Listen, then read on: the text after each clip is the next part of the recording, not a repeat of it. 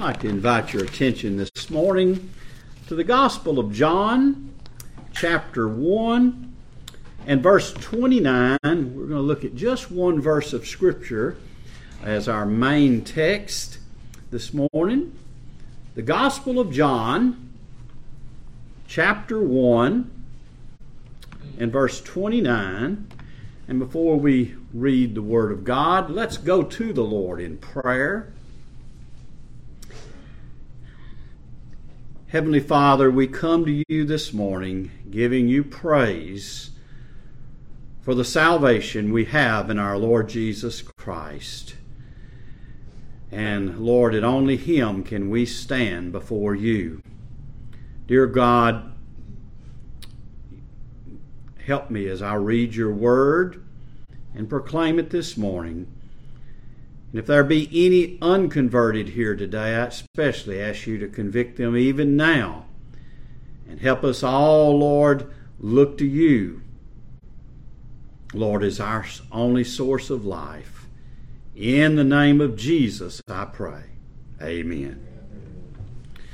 The Gospel of John, chapter 1 and verse 29, we read, "The next day John seeth Jesus coming unto him, and saith, Behold, the Lamb of God, which taketh away the sin of the world."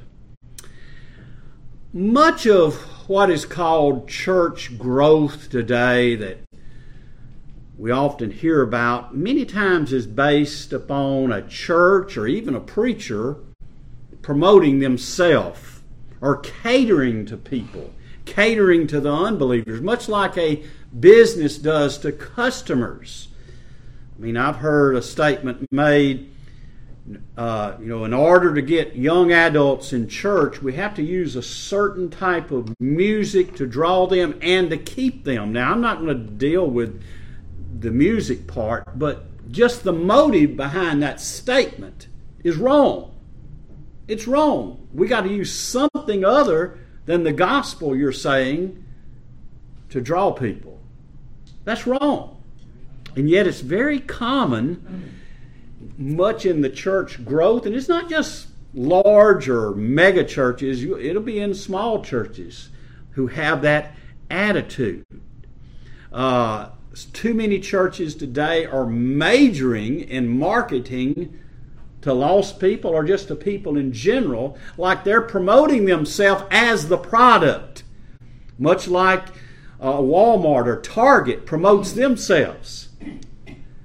But we have something different we're called to do. Now, to get the context of our verse here in verse 29, I need to go back a few verses here when we're reading about John the Baptist.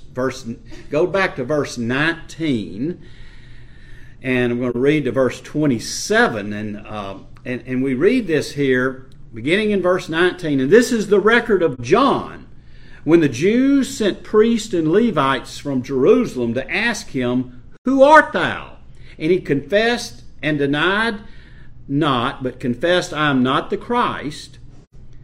And they asked him, What then? Art thou Elias? And he said, I am not. Art thou that prophet? And he answered, No. Then said they unto him, Who art thou? That we may give an answer to them that sent us. What sayest thou thyself? He said, I am the voice of one crying in the wilderness, Make straight the way of the Lord, as said the prophet Isaiah. And they which were sent of the Pharisees, and they asked him and said unto him, Why baptizest thou, if thou be not that Christ, nor Elias, neither that prophet? John answered them, saying, I baptize with water, but there standeth one among you, whom ye know not. He it is who cometh after me is preferred before me, whose shoes latchet I am not worthy to unloose. Now, I don't want to go in great detail in these verses because our main focus is going to be verse 29. But the point of the matter is they were wanting to know from John the Baptist, who are you? Just who are you? Are you Elijah or the prophet that Moses prophesied? Are you the Christ or the Messiah? And John said no. And they kept asking him.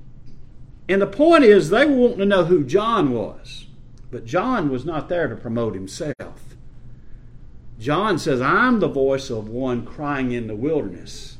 I'm here to point you to someone else whose shoe latchets I'm not worthy to unlatch it. John came to point to the Messiah, to the Christ. That was his point. And that brings us to verse 29, where John sees Jesus coming unto him. And what is John say? He said, behold. His first words, behold. The word behold means look. Look to this man, Jesus. Look to Jesus. Our job as a church and as Christians is not to promote ourselves, to promote our church, but it's to promote Jesus, to tell people to look to Jesus. I hope and pray that our reputation in our area is that we are a people who point to Jesus Christ. Not to ourselves, not to promote ourselves, because many today do this. That's not the promoting the gospel. Our purpose is to point people to Jesus Christ and Him alone. Look in Acts chapter 5 and verse 42 as we look at the early church. Acts chapter 5 and verse 42, the scripture here states, and daily in the temple and in every house they cease not to teach and preach Jesus Christ. He was their message, Jesus Christ.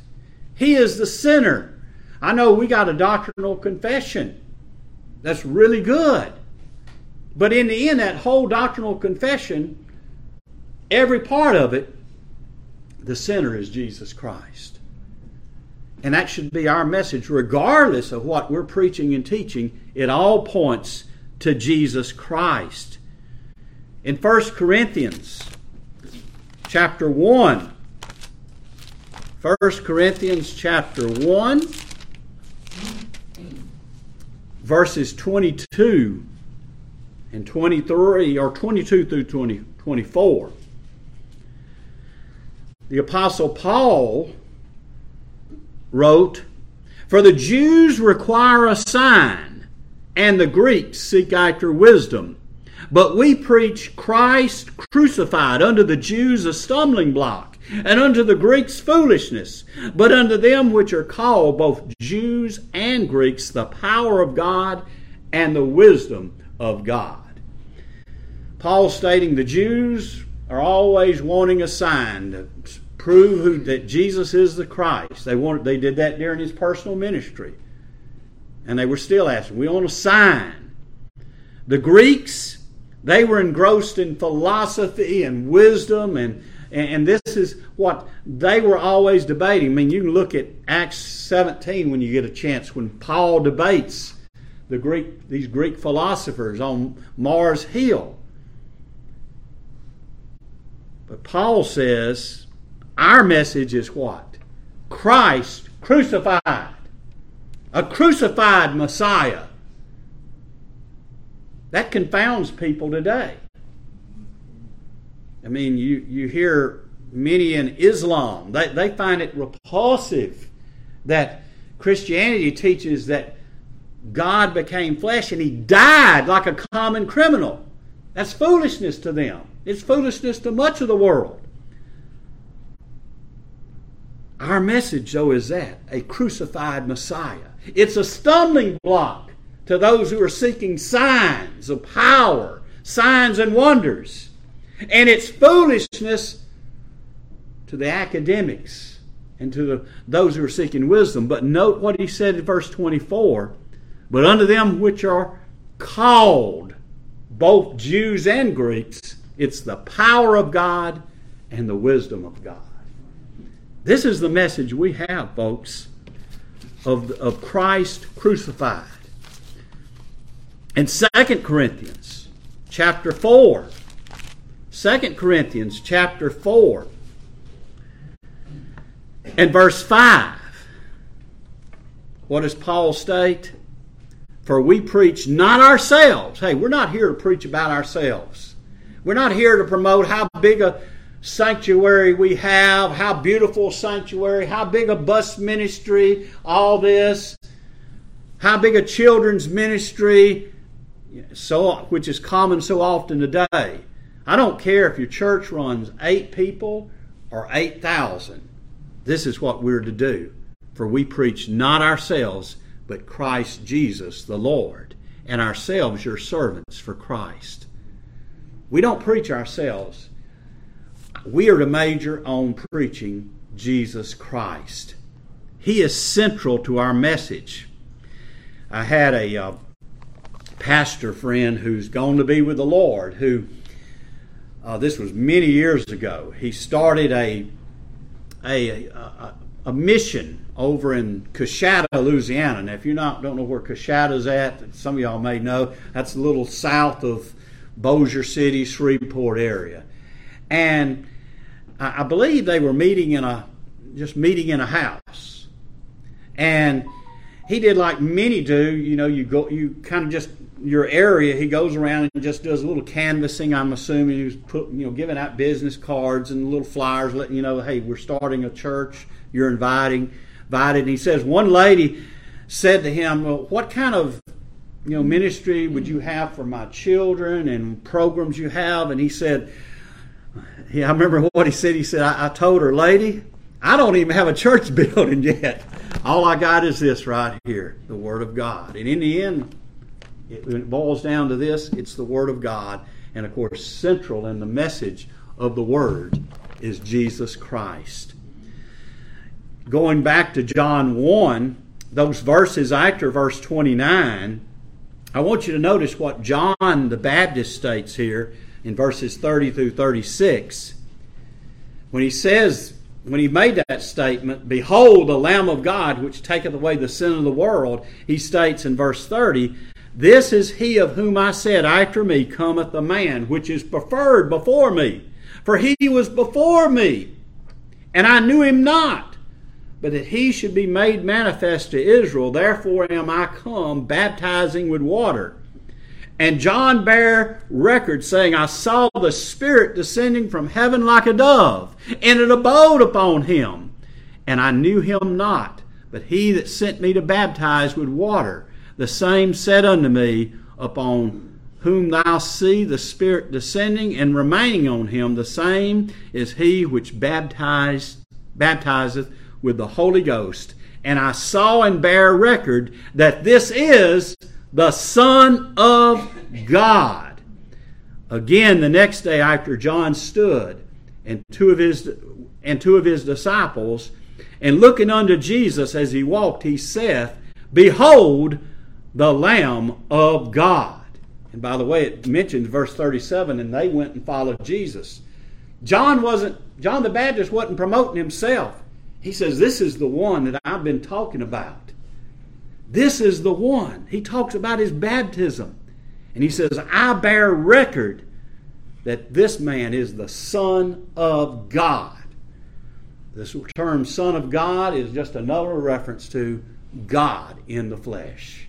This is God incarnate I'm pointing you to. And he pointed them to him. And these two disciples went and followed Jesus. John wasn't jealous. Matter of fact, I'm not going to go there, but in John chapter 3, verses 28 through 30, he states, I must decrease and he must increase. He knew that his ministry was coming to end. His purpose had been fulfilled. He was a humble man, pointing people to Jesus Christ as the Son of God. And that's who we're declaring when we talk about Jesus and Him crucified. He is the promised Messiah. He is the Son of God. As the Second London Baptist Confession of Faith states this about Jesus: He is the Son of God, the second person in the Holy Trinity, being very and eternal God, the brightness of the Father's glory, of one substance and equal with Him who made the world. It continues on, very God and very man, yet one Christ, the only mediator between God and man. That's who we're to point to, my friends. That's who I hope that we as Christians and we as a church always point to, Jesus Christ. And never to get prideful, but be like John and be humble and say, I want you to behold the Lamb of God. Behold Him. And that brings me to my second point. He not only said, behold, look to this Jesus, he calls Him the Lamb of God. Now this phrase, which is, we've got used to it, but just imagine if you were in this time amongst these Jews hearing this. The Lamb of God is an Old Testament phrase. And He's pointing to Jesus. He says, this is the Lamb of God. What does that mean? Well, I believe it's referring to two things. Number one, He's referring back to the Passover lamb. The Apostle Paul stated in 1 Corinthians 5:7 that Christ, our Passover, is sacrificed for us. Now, I think if you've been brought up in church, you know about the Passover lamb. It's described in Exodus 12 that the Jews, Israel, that they were slaves in Egypt. And Moses had spoke to the Pharaoh. God sent plagues upon Egypt. And Pharaoh's heart became hard and he would not listen. And then one final plague was going to come, the worst of them all. But God told Moses there in Exodus 12 to call for the elders of Israel and to select lambs and kill these lambs and put the blood of the lamb on the doorpost. And when God Almighty, passes through Egypt, I must strike the firstborn of Egypt. But when I see the blood, I will pass over you.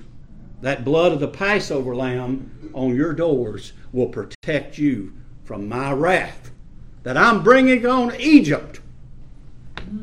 My friends, Jesus is our Passover lamb.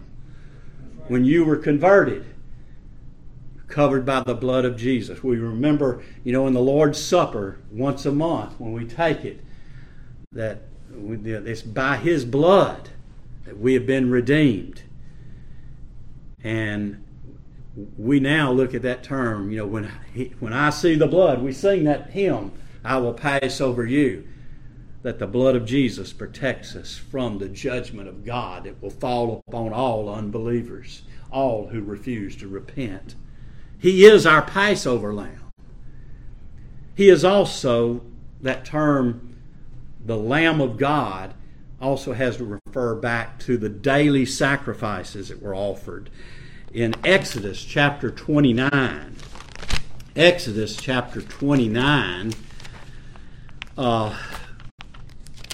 verses 38 and 39, it states, now this is that which thou shalt offer upon the altar, 2 lambs of the first year, day by day continually. The one lamb thou shalt offer in the morning, and the other lamb thou shalt offer at evening. Under the Old Testament law, 2 lambs were offered daily, one in the morning and one in the evening.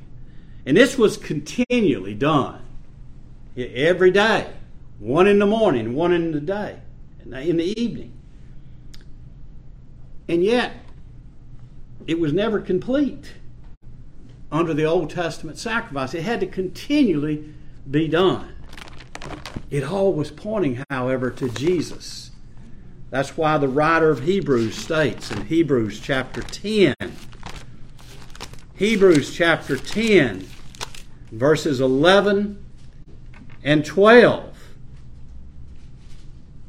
He states, "And every priest standeth daily ministering and offering oft times the same sacrifices, which can never take away sins." They never could take away the sins. These sacrifices couldn't. That's why they had to continually be offered over and over again. But then verse 12, "But this man," he's referring to Jesus, "after he had offered one sacrifice for sins, forever sat down on the right hand of God." Jesus' sacrifice, which these daily sacrifices pointed to. He is the Lamb of God, made one perfect sacrifice upon the cross. And he is risen and he's sat down at the right hand of God, and there's no other sacrifice that can be offered.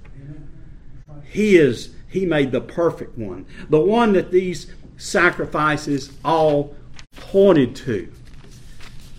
You know, it's beautiful when you read in Revelation chapter 5, where it shows the saints of God gathered around the throne. And what are they singing? "Worthy is the Lamb that was slain." That means I'm unworthy, folks. I'm unworthy. I don't deserve heaven. You don't deserve heaven. But Jesus, the Lamb of God, made the perfect sacrifice. He's our Passover lamb that protects us from the judgment of God. He is the one who takes away our sins permanently, wipes them away. Greater than those daily sacrifices that had to continually be offered. They're done away with. They're all fulfilled. Praise the Lord. That's why Matthew Henry stated, "The ground of hope we have is Jesus Christ, the Lamb of God."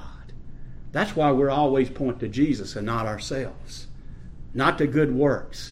Not promoting anything but Him. This is the message the world needs to hear today.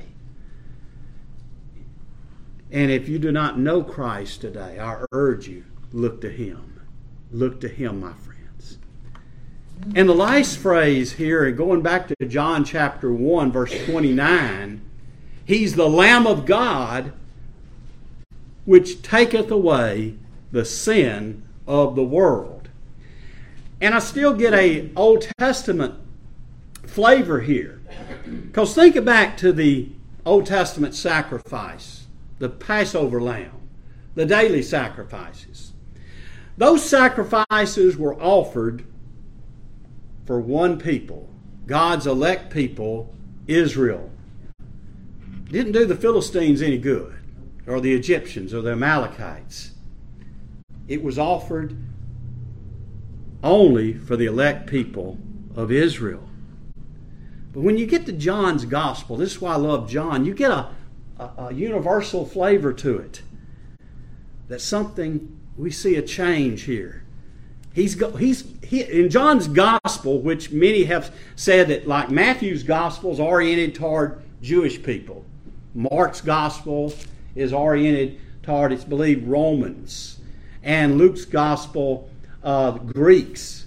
But John's Gospel is often called, it's for universal. It's universal in the sense he's speaking to all people of the world. That's why you read in John chapter 3, verse 16, which Brother Chris mentioned this morning in Catechism. What does it state? For God so loved the world. Then you go to John chapter 4 and verse 42, when the Samaritan woman that Jesus spoke to, and she came to know Jesus. She told others, and these other Samaritans believed. It states in verse 41, and then verse 42. And what did they say to the woman? Now we believe, not because of thy saying, for we have heard him ourselves, and know that this is indeed the Christ, the Savior of the world. These are Samaritans, these outcasts of Israel, who are saying, we believe in Him as our Savior, the Savior of the world, not just the Jewish Messiah. And then you go to John chapter 12. And verse 32, where Jesus says, "And if I be lifted up from the earth, will draw all men unto me," or all people unto me, if I be lifted up.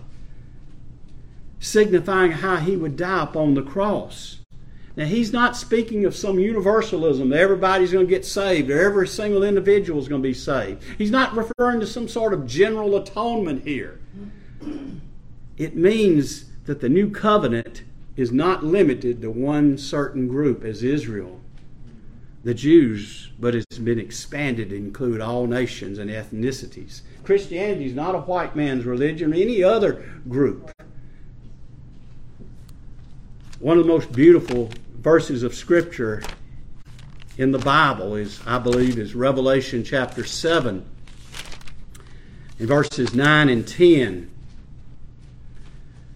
And John sees a vision here. He says, "After this I beheld, and lo, a great multitude which no man could number, of all nations, kindreds, and people, and tongues, stood before the throne and before the Lamb, clothed with white robes and palms in their hands." Let me just stop there for a minute. He says, I saw a great multitude.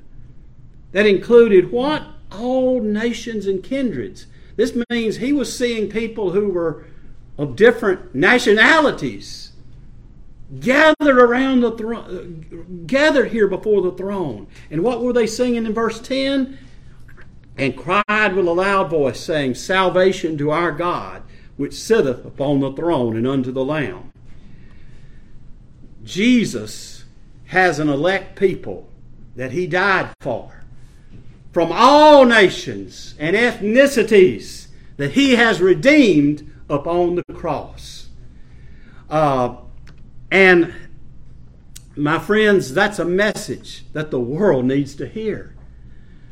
The Canons of Dort, perhaps the oldest Reformed confession, one of the oldest, says it is the promise of the gospel that whoever believes in Christ crucified shall not perish but have eternal life.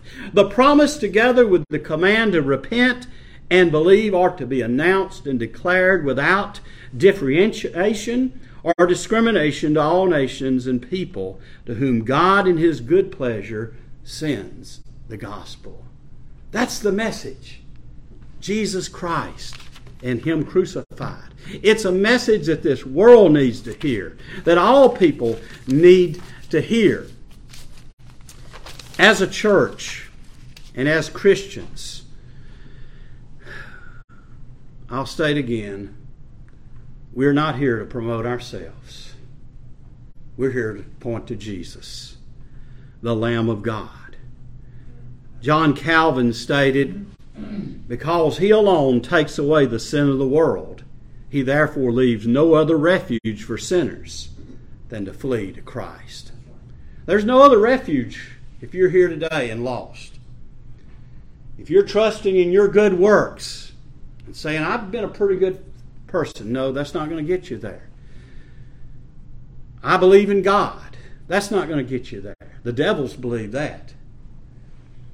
I urge you, I beg you, if you're unsaved, don't delay. Turn from your sin. Stop trusting in your works. Stop trusting in your righteousness. Flee to Jesus Christ, the Lamb of God, for salvation. Believe upon him today. And my friends, you will be saved. Let's close in prayer. Heavenly Father, we thank you for the message, this great message of Christ crucified, that we're called to declare to this lost world. And help us as Christians to always remember that wherever we're at, that we're representing Jesus and that we're to declare this message and to live this message that others may see you. If there are any here today, whether here in this sanctuary or they're watching it through through the video cast of this. Oh Lord, I pray that you will convict them of their need of salvation, to turn from unbelief, to turn from looking to their own works, and to look to Christ crucified, who died on the cross for sinners and has risen and is at the right hand of God and is the only salvation for people. Oh, praise be to you. Praise be to our Lord Jesus Christ, who died for us. In His name I pray. Amen.